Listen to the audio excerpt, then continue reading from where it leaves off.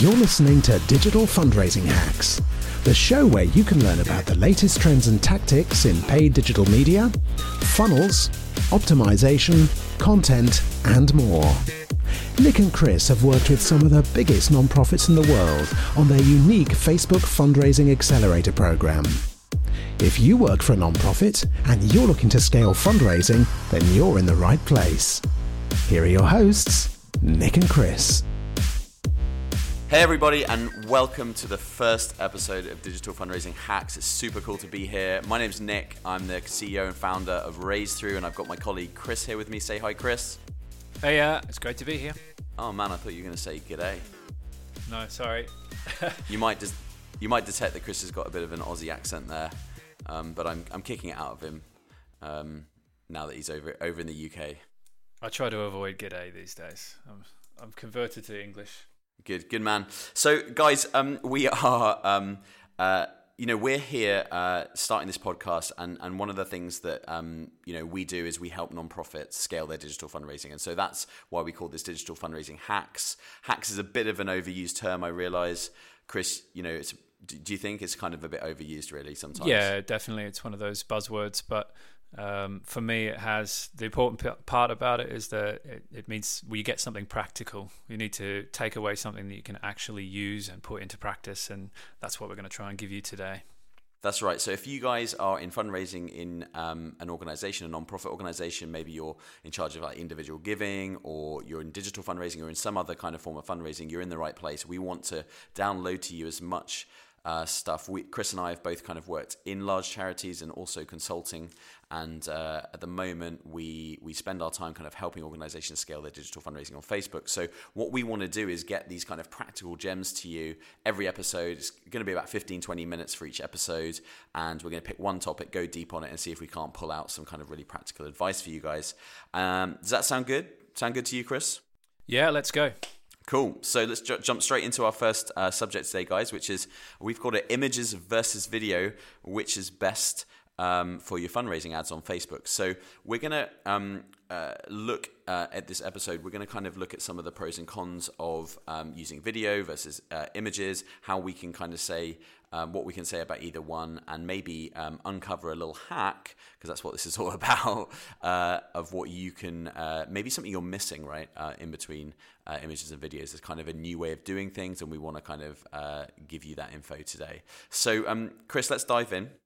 What are we seeing with our clients? So we've helped 40 clients with their Facebook ads in the last 6 months. What are we seeing generally across their ad accounts and their activity when it comes to fundraising on Facebook?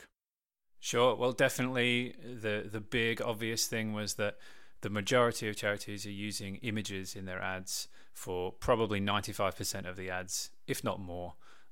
Some nonprofits are, hardly using video at all. And there's lots of reasons behind that, but it was definitely a big flag for us that we needed to try and put together some sort of process for people to be able to use video, more and produce it easily and quickly and cheaply as well. Yeah, so I think we kind of came up with this figure that kind of, maybe 95%, maybe even more of our clients or the ads that our clients are putting out are kind of static images. And so why is that a problem? Like what is that going to, if you just use static image for your Facebook ads, what's wrong with that? Let's talk a little bit about like why that even matters, right? Yeah, sure. So the very first thing that you need to do with a Facebook ad is to stop people scrolling past it. You're not going to raise any money from your Facebook ads if people continue to just scroll past your ad. And in a very busy and competitive newsfeed, that's really hard to do with static images. You need to get some movement in there, some motion, and we talk about this a lot, adding motion, and videos obviously are the way to do that on Facebook. And this advice comes directly from Facebook as well. It's not just us sort of making this up. And yeah, it makes total sense. The very first thing is to stop people scrolling past. And, that's really hard to capture their attention with just sort of static images. It's in the name, they're static. Yeah, so you've got this thing where people are on their smartphones, right? They're scrolling through that. I always say that, when I watch people, I observe people, how they're using their smartphones on Facebook, they're scrolling through the newsfeed so fast. It's so easy for them just to go past our content if we're just using a static ad. So we need to do more to stop them. If we don't stop them, we can't expect them to take action or click on our ad or anything like that, right? The first job is we have to stop them. So we want motion. That's cool. So let's talk the flip side. So what is, of the videos that our clients are doing, or, you know, it's not just our clients, right? We observe other organizations in the marketplace doing different things. Mainly, what are the mistakes being made around video when we do put out a video? Yeah, sure. It's the traditional way that we've done video kind of across the non-profit sector is that we've done long kind of really storytelling, case study sort of miniature films, movies really. They've been, you know, quite long production and a lot of the time with footage from the field, and probably quite expensive a process for the whole thing. They've been, you know, definitely over a minute long. Most of them sit around a minute and a half, 2 minutes, because in that style with a slow beginning and a bit of a reveal about, you know, who we're talking about, and may not even reveal who the brand is until the end. That sort of style takes a long time to get the story across. And for me, that's the biggest mistake, because it just doesn't work on a really fast-paced platform like Facebook. People don't have time to watch something that long unless they are super committed, and you know, they're only a small fraction of the audience that are in that position. Yeah, so some of the things that we see happening are like long-form video, and so, you know, I remember, like, you know, before, you know, say 5-10 years ago, like a 1 minute video would have been considered very, very short, right? Yeah. But nowadays, like anything over 30 seconds or even 40, like, you know, would be considered long form, right? Yeah, definitely. That's long form in my mind. For sure. From a Facebook sense. So I think sometimes, like, what I perceive is going on is that videos they're perceived to be quite expensive by organizations, and like a lot of, like, they're big projects. So you might be doing a campaign and you get an agency or get support to do this video, and this video is kind of a hero piece of content, and you want to, because you're spending a lot of money on it, you want to put it on YouTube and on your website and in an email and on Facebook. And there lies in a problem, because you're not really thinking about the context of each channel, and this video is becoming such a big project. It needs to go well. It needs to justify itself, and so therefore you have, you know, you're putting all your eggs in one basket in a way. Yeah, definitely, and that's kind of been the way that most nonprofits have done it for a while now, and things have moved on. You know, you just can't expect one type of video, one piece, to work across all of those channels, because they're so different now. They've all developed their own personalities, and the people who use them behave in different ways just because they're on those different channels, like Facebook compared to Twitter or Instagram or YouTube. They're all very different, and they kind of demand different styles of content now. Okay, so let's talk about, let's move forward to the new way of doing things. So you've got static images, maybe not being enough to interrupt people scrolling through the news feed, and then you've got like this kind of the way that we're doing video not working. So there's kind of like a new way, right, that we've developed. It's actually something that Facebook talk about a lot, and we've worked with Facebook in kind of workshops on this, and then adapted this for clients. But there's a hybrid, right, between images and videos that we can utilize, so that we can produce the kind of creative for our Facebook ads a lot more effectively, a lot more cost effectively and quicker, so that we can do more testing. So, you know, we call it creative hacking, right, Chris? Yeah, exactly. If we look at the kind of barriers that are stopping people from using video, it's because it's really expensive. It takes a long time to produce those sort of things. They need usually help from an agency, and then that is expected to perform across all of their channels. If we kind of forget all of those things and say, okay, let's find a way that is really inexpensive to make video, we can do it very quickly, like within a couple of days, we can produce multiple videos, and then we end up with a lot of different videos that we can test against each other, and that potentially could be used for just one channel. In this case, we're talking about Facebook. So it's kind of looking at it from a very different angle. Yeah, haven't really done in the past, I think. Yeah, it's looking at it from re-engineering, from trying to get success on the channel that you're in, and then re-engineering the things that you need. So the reason we call it I mentioned the word hybrid, is because these videos aren't actually created from video content. right? So Exactly. you can create extremely cost-effective 20-second to 30-second videos which are made up of images, right? So you give motion to images, and maybe you add what's called kinetic text, which is moving text on top of that, and you can create something that then it's not a long form video, it's a short form video. It's kind of like a set of moving images, a little bit like a slideshow, but different to a slideshow. And then that's the way you can produce more content in a more agile way. No more kind of, spending weeks or even months with agencies producing this hero video content style that then, doesn't give you enough content to actually test anything in Facebook either, right?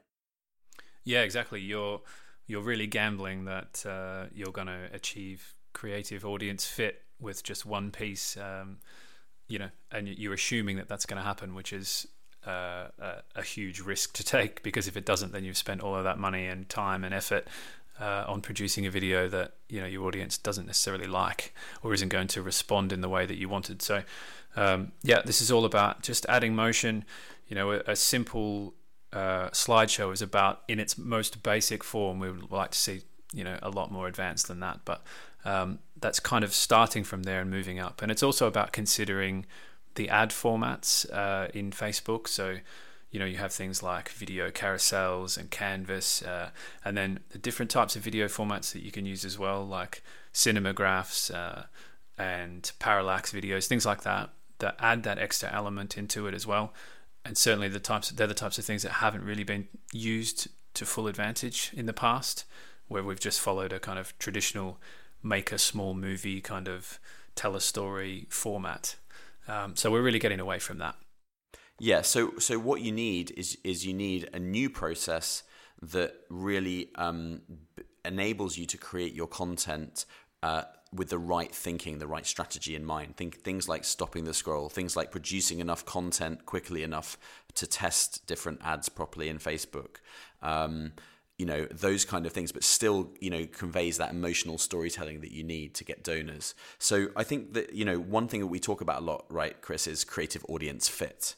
So, what you don't get if you just produce that one piece of video content is you don't get enough content to then do robust testing of your Facebook ads to different audiences on Facebook to see which ones work the best. And that often can stop people scaling their Facebook ads, right? Yeah, exactly. And, I don't know how many times we've had clients come to us and say, oh, we know that doesn't work. And the chances are that they haven't tested that in a really robust manner. And it's the same kind of result when you just put one piece out with no kind of contrasting, other test element in there that's completely different, and you're trying to motivate your audience in a completely different way, where we're really in the zone of just pushing one piece out. And you don't really learn much from that. It may work, it may not, but you'll never find out why and whether it was just one part of the audience that was interested in it and the rest of the audience is interested in something completely different. Yeah, and I think one of the things that definitely I hear people say, hear clients say, I hear other people say is, oh, we tested images versus video, and images work better, and that's why our question, the whole setup of this podcast is a bit of a stupid question, really, because obviously a really fantastic image can beat a really terrible video. Right. But actually, when I look at the test that those guys have done, and you really dig into like the statistical significance of what they've done, it's not actually really a proper test. Right. So the way I think about it is like, if you were to take 10 or even more of each type, so you to take 10 videos of the style that we're talking about. So, created with Facebook in mind and done in a short way to capture people's attention and stop them in the scroll, versus 10 static images. I would bet my family fortune, which isn't a lot, granted, on the videos winning, right, over that distance, if you did a proper statistical test. And that's kind of what we're saying, is that, you want to be producing the creative, you want to give yourself the best starting point with your Facebook ad as you possibly can. And it's amazing to me how many organizations say they can't scale Facebook, and they don't look at the creative side of it as the problem. They think it's some button in Facebook they haven't pressed, or that they've saturated their audiences and Facebook's not got enough people on it, which is, not true. So it's totally neglected. Maybe it's true in China, right? But it's not true in most markets. Yeah, it really is probably the most neglected part that we see. People are worried about, like you said, whether we press this button here and whether we set this up right here and are we targeting the right people and everything else. They don't spend any money on producing creative. They don't test creative in a really thorough way.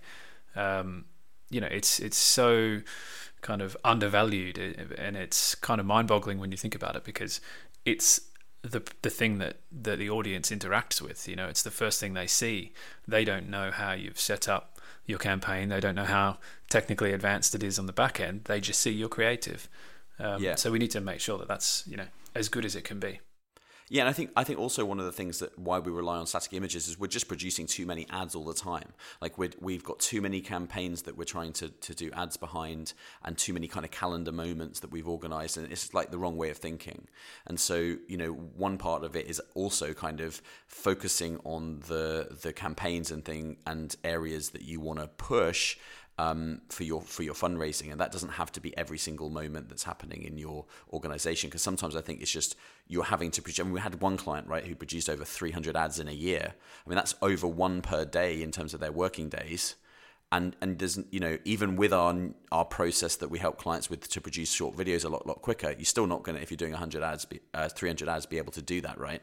So part of it is kind of less is more, and focusing on doing kind of the ads at the right time, right? Yeah, exactly. It's about quality. You learn for different campaigns how long it takes before you get that kind of creative fatigue. But certainly producing that sort of volume of ads, there's something wrong. There's something going on there that you need there's to look something at. Wrong.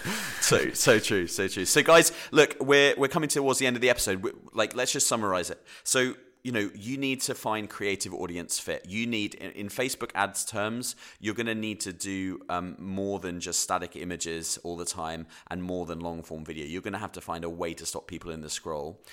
If you want to, if you're doing a Facebook campaign, you're going to want at least three or four bits of really, really nice content to test against each other.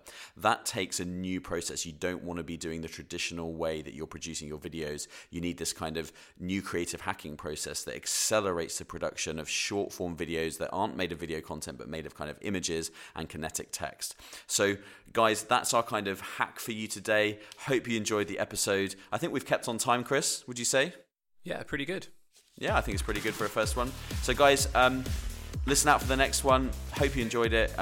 Send us any. I'm Nick at raisethrough.com. My email address, which is raisetru.com. Love to hear your feedback, what you thought of the first episode, and we'll see you again. We're going to try and do them weekly, right, Chris? Yeah, definitely. We'll have something new next week. Cool. See you guys.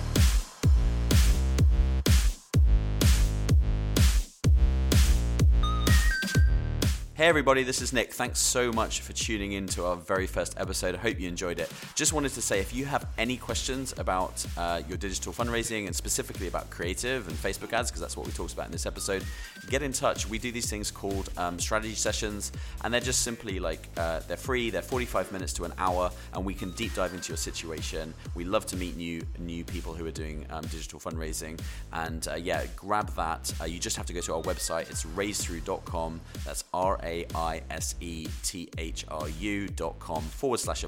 You can apply for a free strategy session. We can't take it from everyone. There's a little form to fill in. It'll take you 2 minutes, but we'd love to kind of deep dive with you on some of your questions and help you out. So do that, and definitely come in, check the next episode. Cheers.